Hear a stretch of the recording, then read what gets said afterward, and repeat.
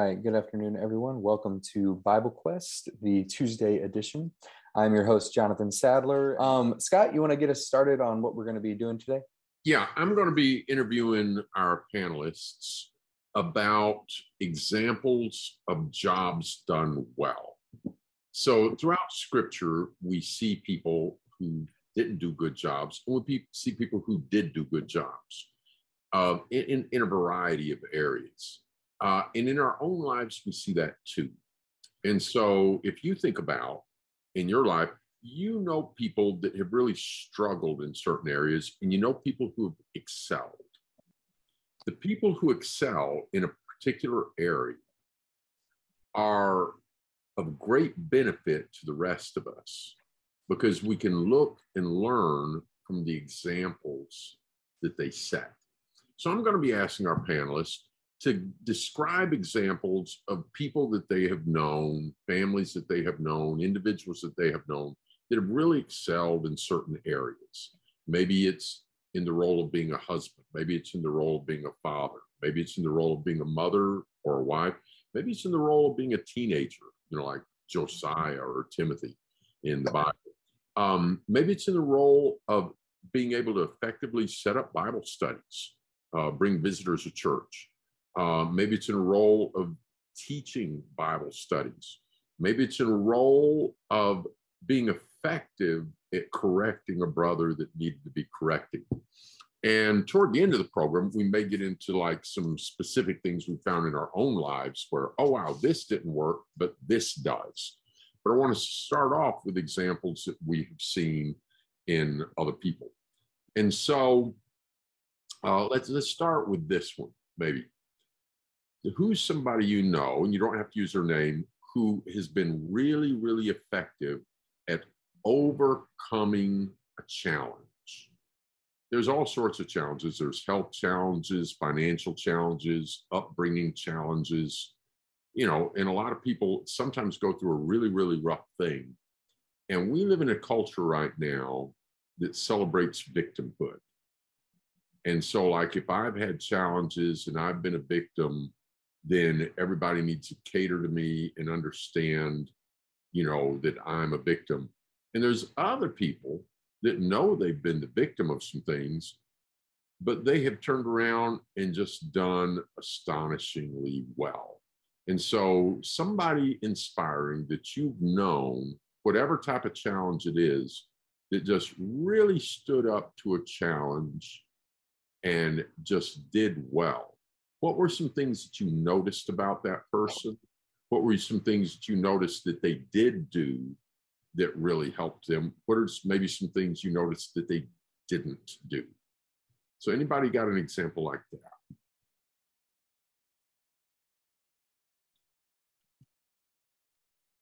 Well, I can think of somebody I know who, in the face of just in a lot of ways, it's a normal kind of person who's living a normal, great, perfect life. But then the reality is that we all have challenges. And the more I get to know this individual, the more I know about their personal challenges physically in their life, as well as emotionally, and dealing with the difficulties in their childhood because their family seemed normal and seemed fine. And it turns out that was not the case. That's just becoming more and more normal as I've interacted with people. Yeah. And what strikes me in particular with this one person, I cannot remember. I think it's a phrase that shows up a number of times in the Psalms, and I can't remember where they were pointing to. But there's a line in that shows up, "You have set me in a large place, or you've set my feet in a broad plain." And there's this image of God taking a person and setting them in this broad place, broad, even plain, open field. It can be translated some different ways like that. But the perspective is God has put this person not in a desert. Sometimes that's the image that we think in the Psalm. Oh, it's this empty place, but rather it is an opportunity.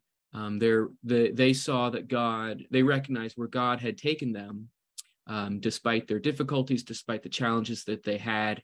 At that time, this person, when they were talking with me, they couldn't do a lot at that moment because they were caught up in sickness and caught up with family life. And so they were limited as to how often they could get out and do a Bible study, go out and meet new people, get out and start new projects. Yep. But they saw that God had placed them in a broad place, a broad open plain where they could still operate. They could take care of their family. They could take care of themselves. They could read God's word.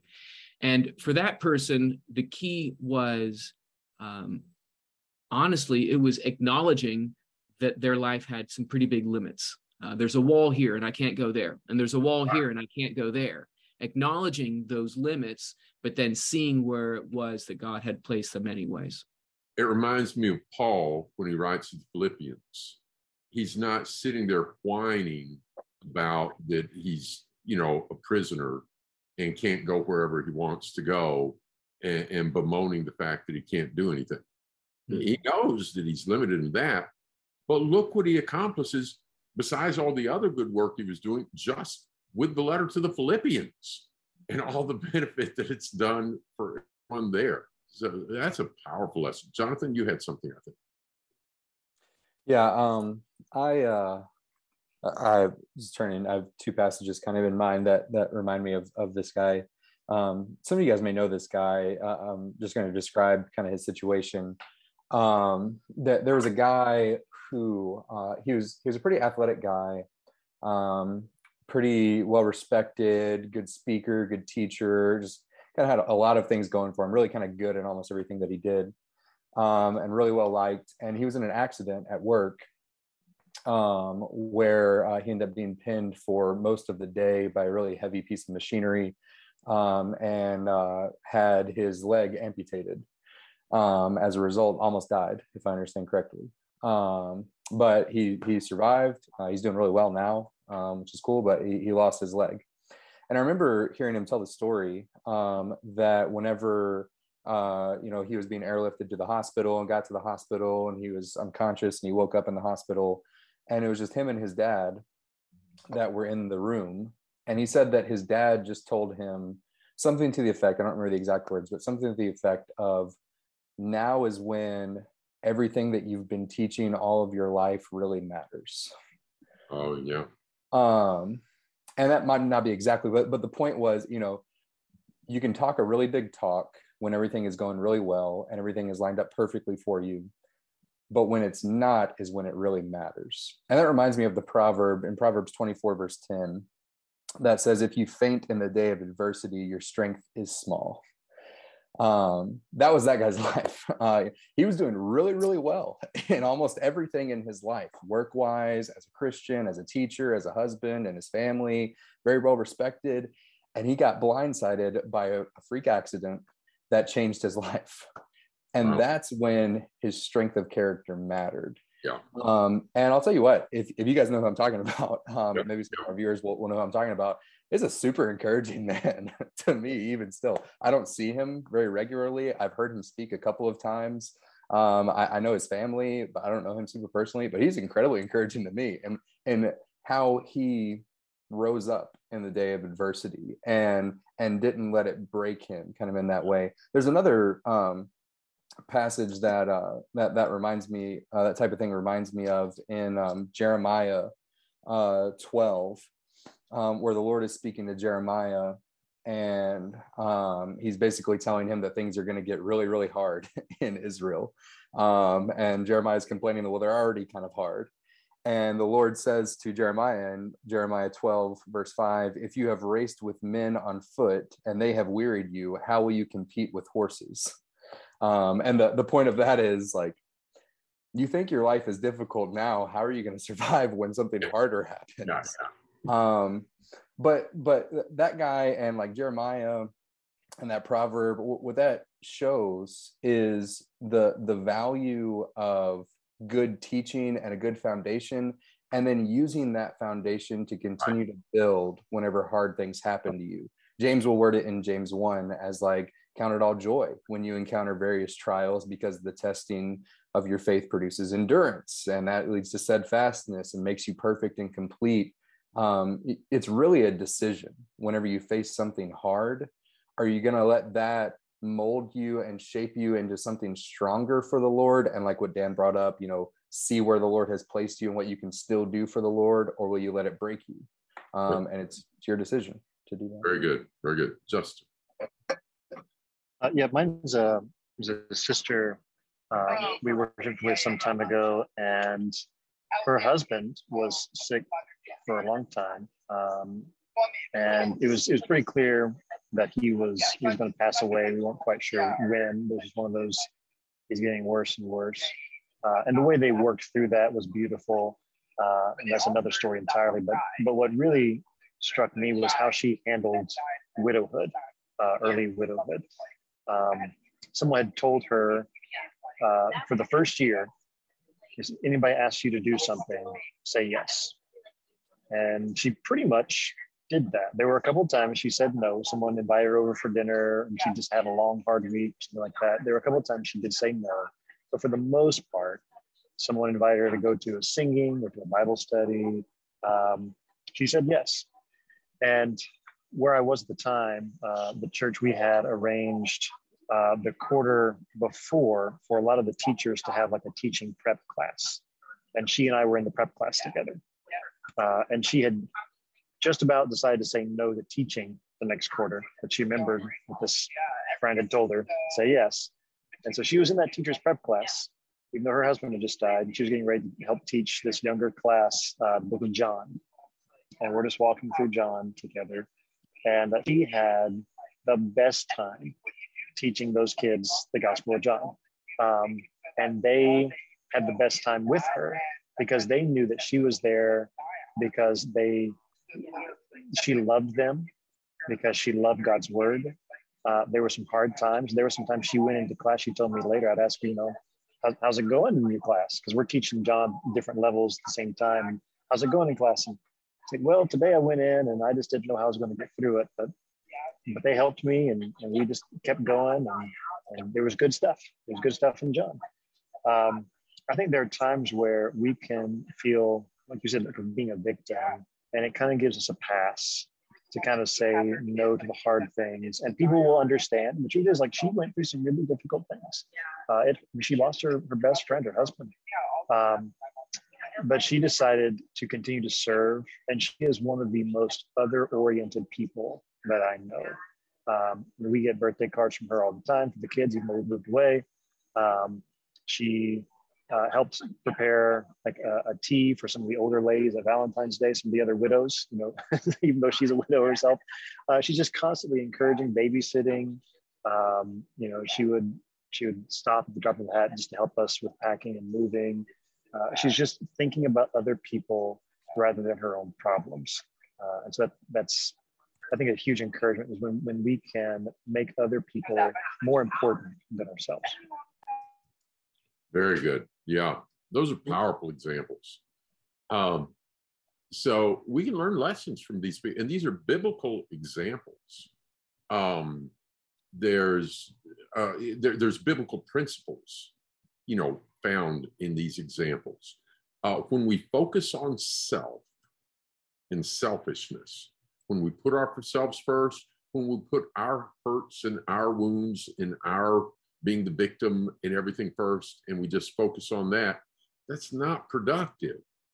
But when we do what's good for other people, and like this one, here's a terrible tragedy in her life, and she makes herself a servant to others, and she widely benefited a lot of other people. But guess who else benefited from all of that? She did herself, for sure. She did. Yeah. So what did Jesus say? It's more blessed to give than to receive. Give than receive. And the examples you guys are describing are examples of people that do that. These are powerful. All right, let's move to another topic. Let's say marriage. Give some practical lessons from a marriage that you greatly respect and have learned lessons from. What stood out to you in that marriage that can help encourage the rest of us and our audience to learn some lessons on that? Who's somebody that's done it just really well? Maybe it's a wife that you're thinking of, or a husband, or just a couple together. I'll throw one out while you guys are thinking. There's a couple I know And I've counted on them from time to time to help people because they have a wonderful marriage and it didn't used to be. Years ago, she was a Christian and he wasn't. And he was an adulterer. And he would repeatedly be unfaithful to her. But he repented. He didn't just say, I'll try to do better. He repented and he became a disciple of Christ. And he became the man that her husband, that his wife wanted him to be. And I've only known them as a respected couple in love. They've shared their back history, but it's not a repeating history. There's such an example of, even in a really bad marriage that needs repair and you feel it's hopeless, if you knew this couple, you'd look at them and you'd realize, wow, what a beautiful relationship that you can have if you repent and put the Lord first. So that's one I'll mention. What's another marriage success story that you want to share? The trying to think of something just specific to bring up because there's really a lot. But the couple, TJ and I, before we were married, when we were engaged, we met with a couple, which I recommend doing. Meet with somebody to talk about things with marriage, things to prepare for marriage, maybe even before you get engaged. You can talk with older, wiser, more experienced couples about marriage and how to prepare yourself.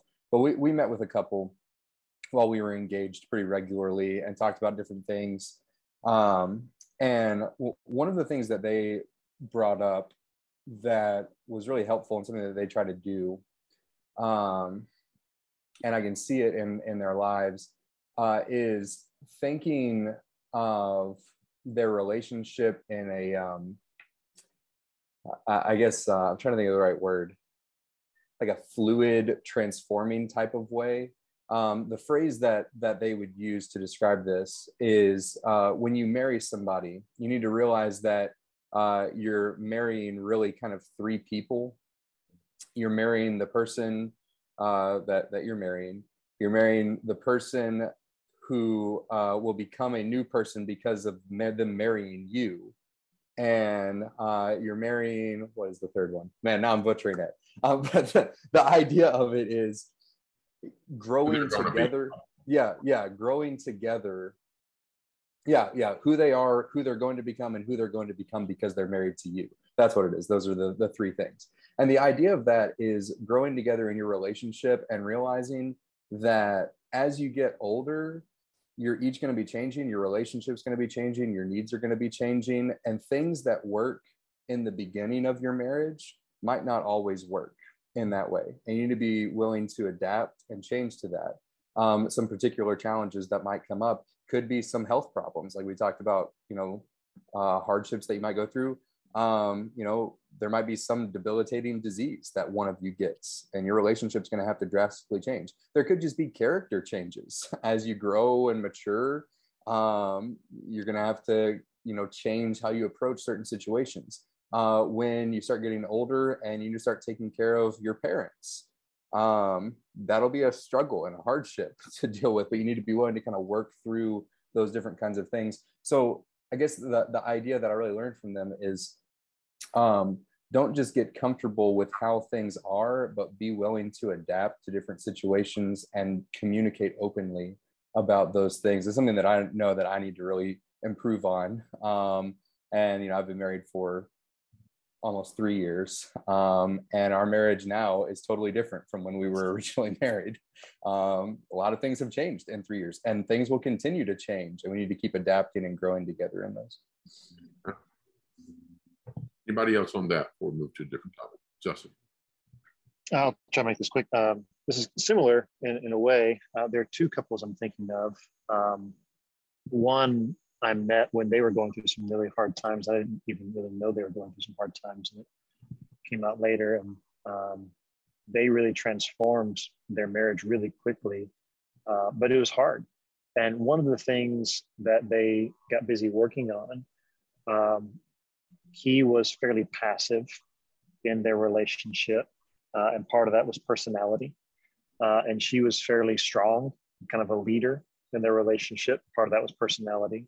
And then it inevitably created friction in their relationship. And they both repented, and he took on a greater leadership role, a greater servant role, I should say, and got some gumption, started initiating some things. And it is so counter to who he is in a personality. Like, this is not his demeanor at all. But to look at him now, you wouldn't guess it, because he just totally transformed who he is. And he really did become a different person. And I don't mean that he forced himself into a new way of thinking, but he just looked at God's will for being a man and said, this is what I'm going to do. Yeah. And she stepped in behind him and supported him and helped him and kind of pulled back from her aggressive leadership. The other couple I'm thinking of, they worked hard to do that, but they had in mind a certain way of doing it. And she had come from kind of a Christian background. Her parents were Christians, her grandparents were Christians, but some of those marriages weren't very good. And he had not come from a Christian background. So he was relying on her to kind of tell him, this is what Christian couples should do. And they were just butting heads. And so we sat down and they shared, here's our plan. And then they thought, well, here's what a man's role is and here's what a woman's role is. And I said, well, where does that say that in the Bible? And they had been trying to be culturally what a man and woman should be, rather than biblically what a man and woman should be. And you know that passage in Genesis 2 about man shall leave his father and mother. That doesn't mean just leave the house. That means leave behind that culture and create a new culture in your own home. And suddenly they felt very free to be who they could be in those roles. So both couples kind of ended up doing the same thing. But they both tried to submit in different ways to what the Bible says about their male-female roles, and their marriages have really blossomed. It's been a joy to watch both of those marriages over the years. Oh, wonderful, wonderful. So just applying the biblical principles and following them, even if you're not comfortable with them at first. And when we put off the old, we don't have to put off our qualities. It's our sins we need to repent of. You know, I was talking about this in a counseling session earlier today. When Saul was baptized by Ananias, it's, what are you waiting for? Rise and be baptized and wash away your sins. Saul's zeal didn't need to be washed away. His willingness to go to foreign cities didn't need to be washed away. You know, his boldness didn't need to be washed away. It's his sins that need to be washed away. And so we'll be renewed by realizing, here's the parts of my life that needs to be transformed and renewed, and submit that to the will of God. The beautiful things can happen. All right. Dan, do you have anything on that, or are you guys ready for the next question? Yeah, I just something little. It's not much of an example, but it was from a class that I was sitting in, and a married couple had expressed this, and I thought it was just a neat idea. And it kind of goes along with what you were saying, Justin, about having this vision of what the culture is supposed to be in the marriage, and then realizing, what sort of baggage is that, or trying to be good and then realizing you're just not doing the right thing, even though you're trying to be good. It was a statement about how within a marriage, and then you start having children, the most important, and it's not the most important people, but the statement was somewhat in the line of the most important people in the marriage is still the husband and the wife. You can think, oh, well, I need to serve these others, and I need to serve these children, and I need to do all these great things for them, and that's exactly right. But then you can wake up when the children have grown and realize that you might have a roommate, but you don't have a spouse anymore. And that was just this really powerful statement of how important the marriage is, and how vital it is that, well, just like the last two comments were, all the growing and the changing and the modifying of personal behaviors and the way the relationship works, you could have very good reasons to focus on some other things, and then find out that you've lost what unites the marriage. Focusing on your children's super important, but not to the loss of the marriage. I just thought that was a powerful idea when I was younger. Yeah. Very good. All right, next question. who's somebody you've known, and what did they do and not do that made them effective? That was just really good at setting up Bible studies. And lots of times, sometimes as preachers, there's certain people that are just constantly feeding us Bible studies. Hey, I got a study for you. I got this. Somebody that you know that's been really good at that. What was it that they did, or what was it that they didn't do that made them effective?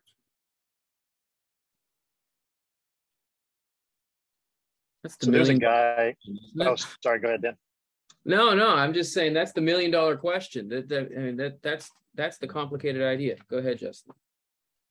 There's a guy in Boston when we were there for 6 years, and I think my last year there, he had probably twice as many Bible studies as I had during the week. And he was working at Starbucks, and he was just making it. He rented a room in an apartment. Like he just,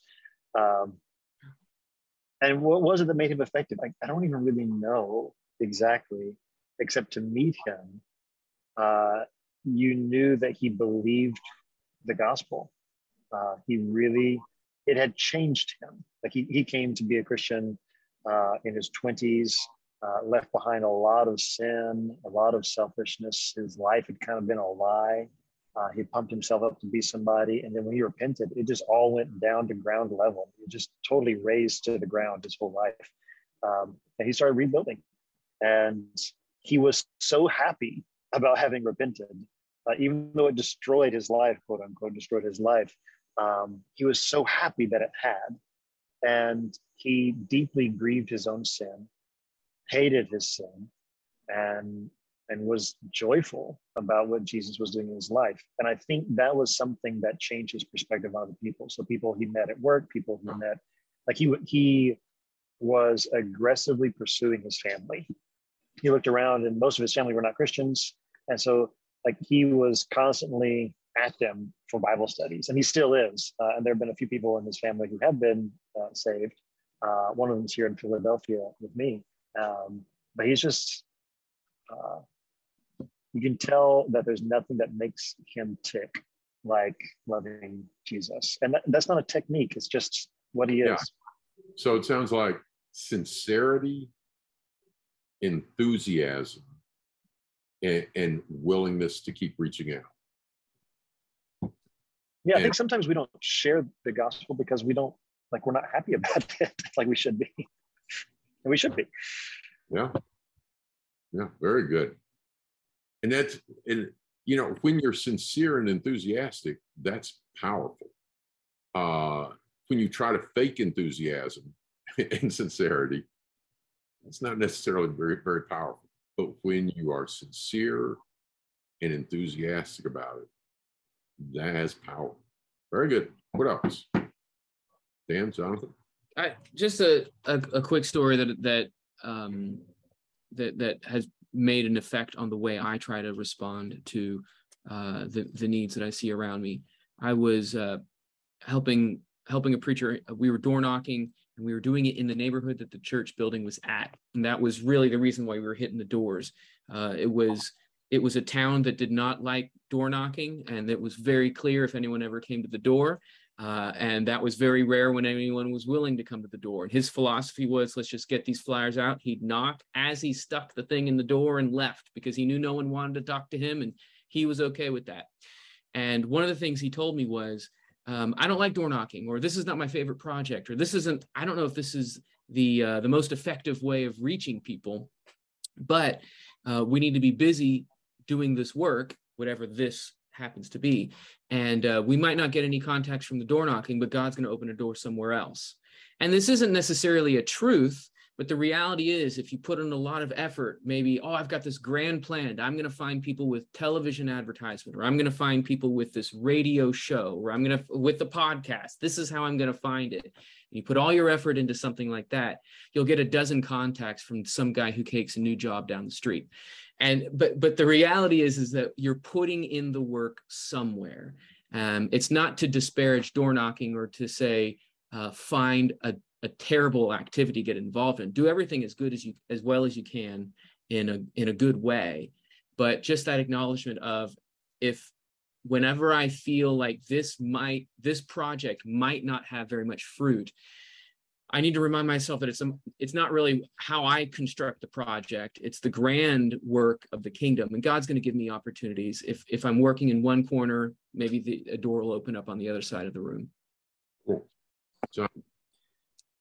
Yeah, that reminds me of one thing. There was a time I was going door knocking with somebody, and we had gone door to door a few different streets and no luck with anything.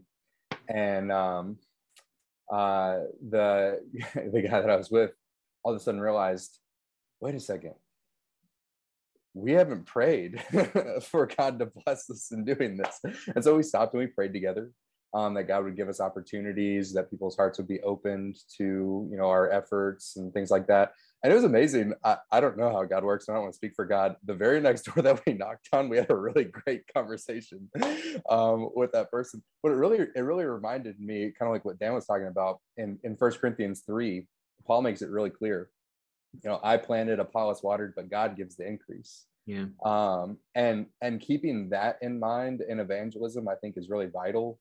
You can get I was pretty discouraged after spending 30, 40 minutes knocking on doors and either not getting answers or people saying no thanks, or even being aggressive in some situations. That can be a really discouraging thing.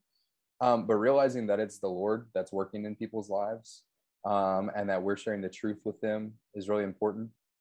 Another thing too, there's a verse that's become one of my favorites because somebody brought it up to me. It's a really obscure proverb, I think, but one of my favorites. Proverbs 14 verse 4 says, where there are no oxen, the manger is clean, but abundant crops come by the strength of the ox. It's kind of strange at first, but the general point of it is, if you don't want to get dirty, you don't have to, but you won't get anything from it. If you want to receive blessings, you need to be willing to get down and do the dirty, hard work. And just having that attitude in evangelism is really important. There are going to be some really tiresome conversations. There's going to be maybe some wasted time. There's going to be some disappointment. There's going to be some hardship. You might be mistreated. You might be attacked. All kinds of different things will happen.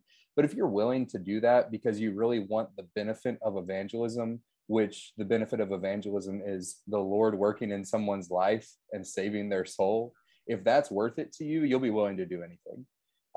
If you really care about somebody's soul, you care about the abundant harvest, you'll go out and serve people in whatever way.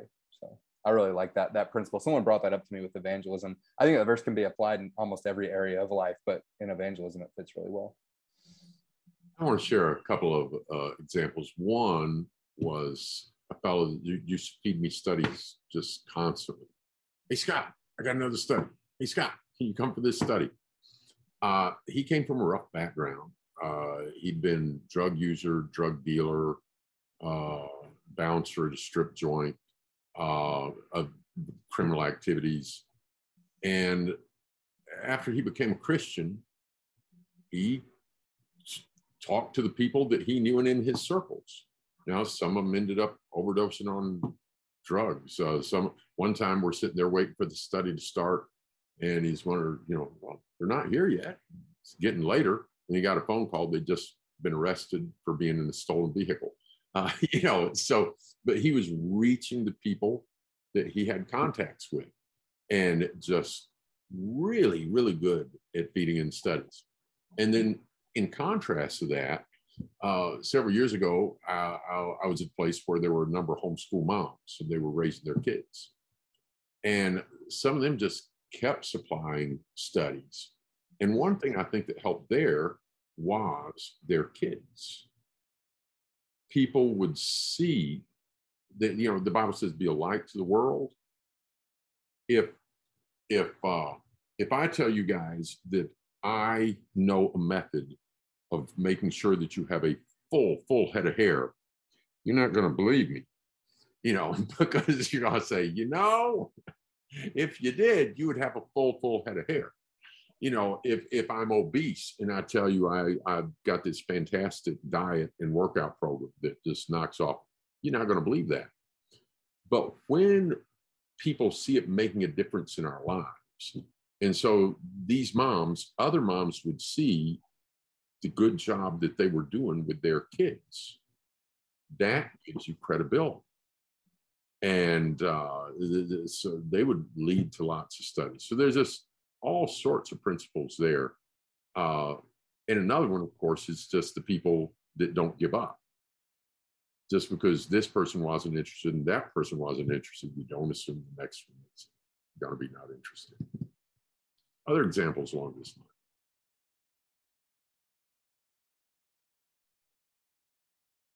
All right. You know, there's real quick, it may seem silly. My oldest son, he won't ever maybe listen to this podcast, but I remember we would go to the park, go to the playground, talking about kids, and all of a sudden I'm overhearing his conversation. He's like 5 years old, and he's talking to the other kid at the playground. Do you believe in God? Hi, my name is Elijah. Do you believe in God? And he's just, he just thought that was what you're supposed to do when you meet people. And we were constantly riding the train, riding the bus, going to the playground, going to the library, and he was just meeting people. And I found his example really challenging, because a lot of times I go into public and I have in mind, I'm going to the grocery store to get this thing, and then I'm checking out and I'm heading out, because then I got to go to the post office, and then I've got to stop by, and I've got my list of things. And Elijah's perspective was, there are people everywhere. And so as we go from place to place, he's talking to everybody. Do you believe in God? I believe in God. Why don't you believe in God? And I mean, a lot of his conversations, I mean, he's 5, so I'm not sure what he was going to do with those conversations, but he just loved people. Yeah. And so instead of going through life with my agenda, going through life, seeing the people that Jesus died for, that's a different way of going about it. Let me throw this on going to the park. So I did this last night, and I did it this morning. Went to a city park, kind of the rougher side of town, kind of close to the high crime area, inner city. And one of my boys and I went, or a couple of them maybe last night or yesterday, and saw a guy, played ball with him, and afterwards talked to him, and yeah, he'd love to study the Bible. And you know, he said Tuesdays are a good day for him, so we're hoping to get together with him next Tuesday. Then this morning, we usually have a Bible study with a guy that I met playing ball, and last couple of times we decided, hey, let's have our study at the courts. So we went, we had our study at the courts, several of us together, and then we were going to play ball, and there were 5 of us. There's one guy there, and we said, hey, do you want to play? And, you know, during sports, you kind of learn something about people, whether or not, because the language at these courts is really, really horrible. And you notice who does and who doesn't, and you notice who's honest and not honest about 1,000 different things.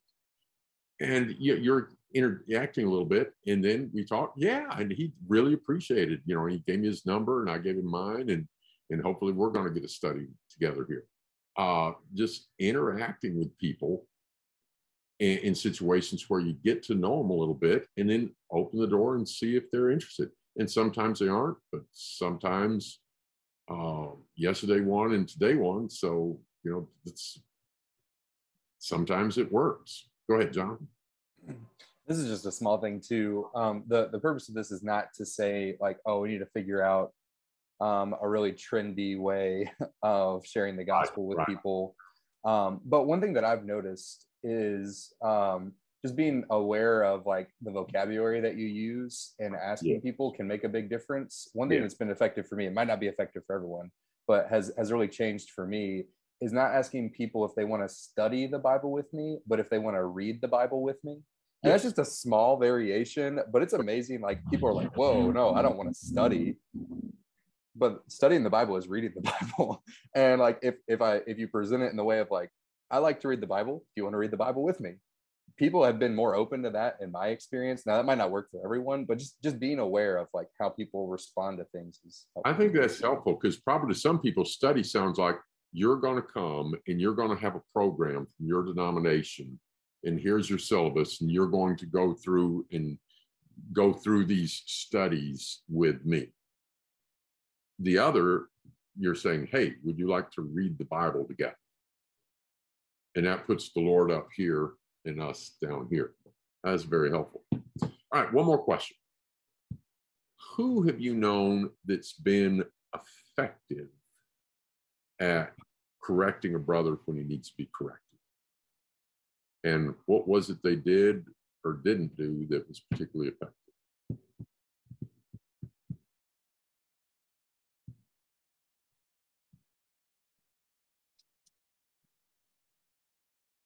I'll throw one out while y'all are thinking. One thing is helpful to notice the difference between the things in 1 Thessalonians 5. Admonish the disorderly, encourage the faint-hearted, support the weak. If I'm remembering correctly, I may have a couple of those reversed. But it helps to pay attention to whether or not they're faint-hearted or discouraged or disorderly. And some people need some support and encouragement. Some people need rebuke. I'll tell a quick story about a fellow preacher I know told the story about this guy. He was always annoyed with something, upset about something. And the church there, they would generally agree in a business meeting to, at daylight savings time, adjust the time of services. It's just a thing that they happen to do. Well, one year they forgot to bring it up in the business meeting. And then it was Sunday morning. Oh, daylight savings time's coming up. Do we want to do that? And a couple of them ahead of time said, do we want to do that? Yeah, okay, go ahead and announce it. So they announced it. And so this brother was ready in the vestibule. Said, well, I reckon I'll be looking for a new place to go to church. That should have been done at the business meeting. And the preacher knew the guy, knew what kind of a guy he was. And have you ever had a friend, just a word to the wise is sufficient? Just a gentle nudge is all it takes. And then there are people that a 2x4 upside the head is somebody else's nudge. So this was that kind of a guy. So the preacher said, you just do that.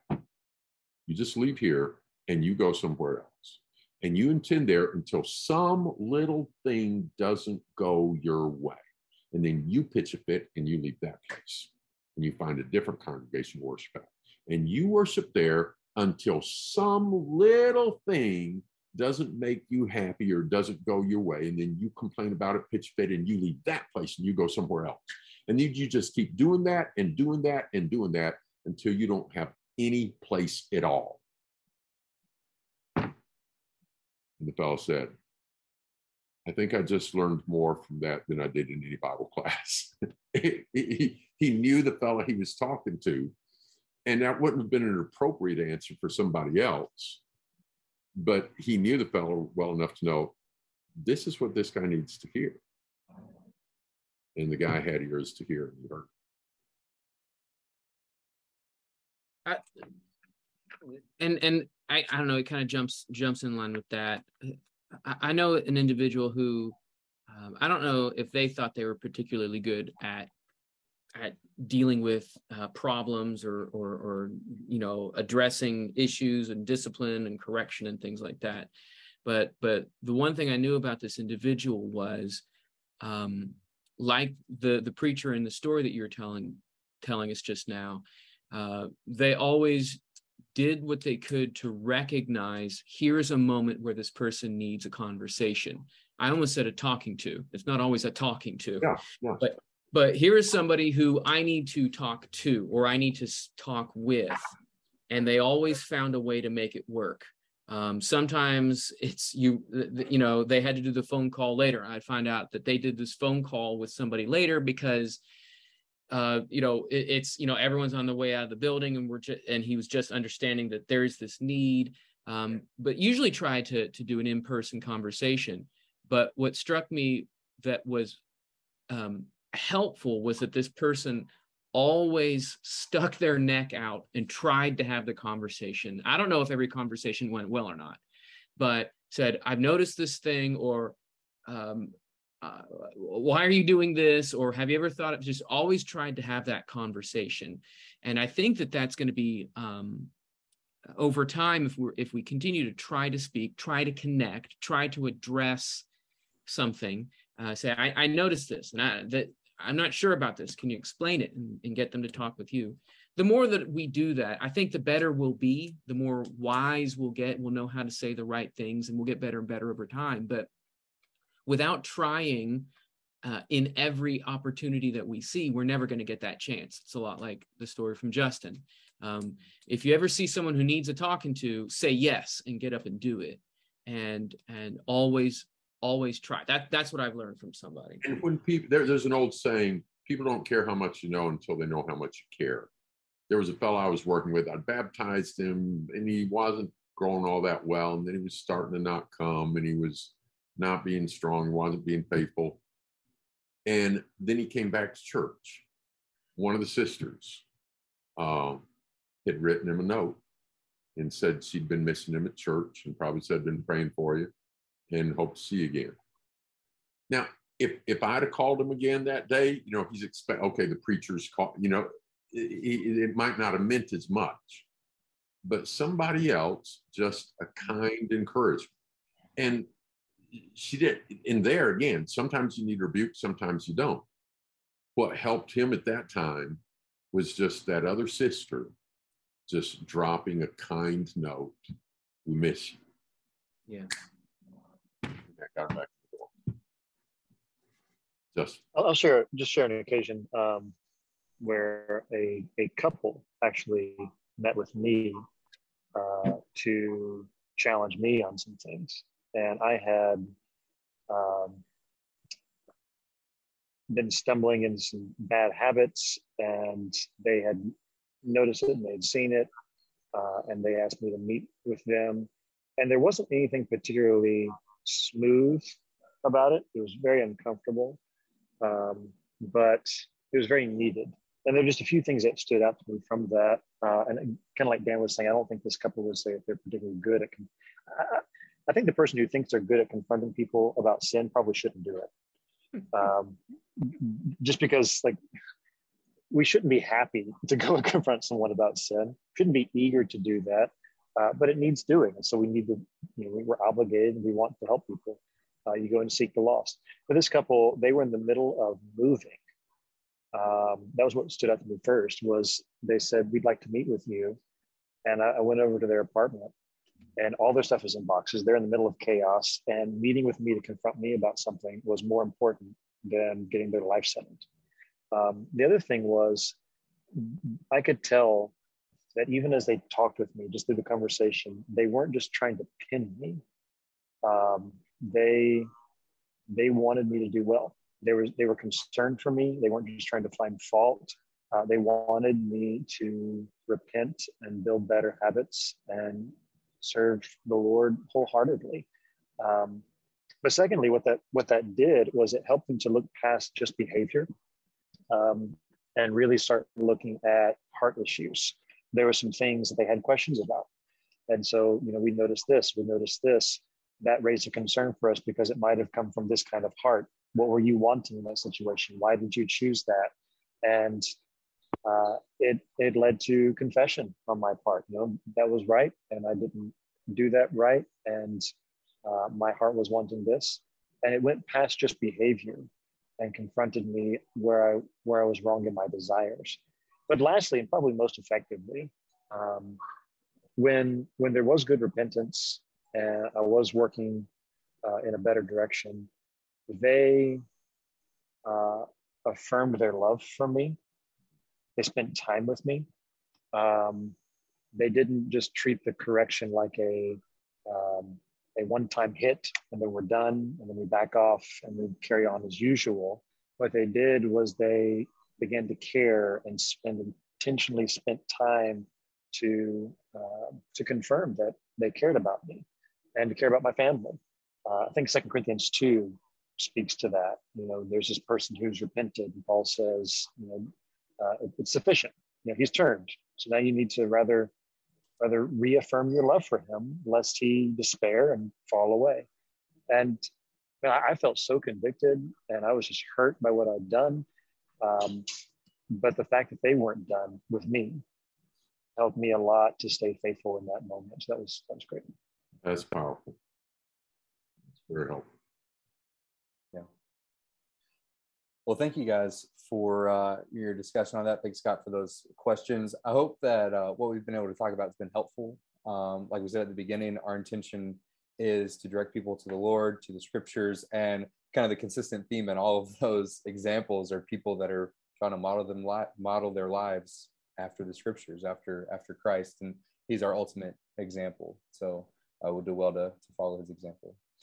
If anyone in our audience has any further questions about what we talked about today, or maybe some other things you'd like us to discuss, have practical tips, how to approach things from a biblical perspective, we'd like to hear from you. So you can give your questions to us at BibleQuest.tv, and we'll be looking forward to getting those in our future shows. But that's all that we have for this week. So we'll plan on seeing everyone next week, Lord willing.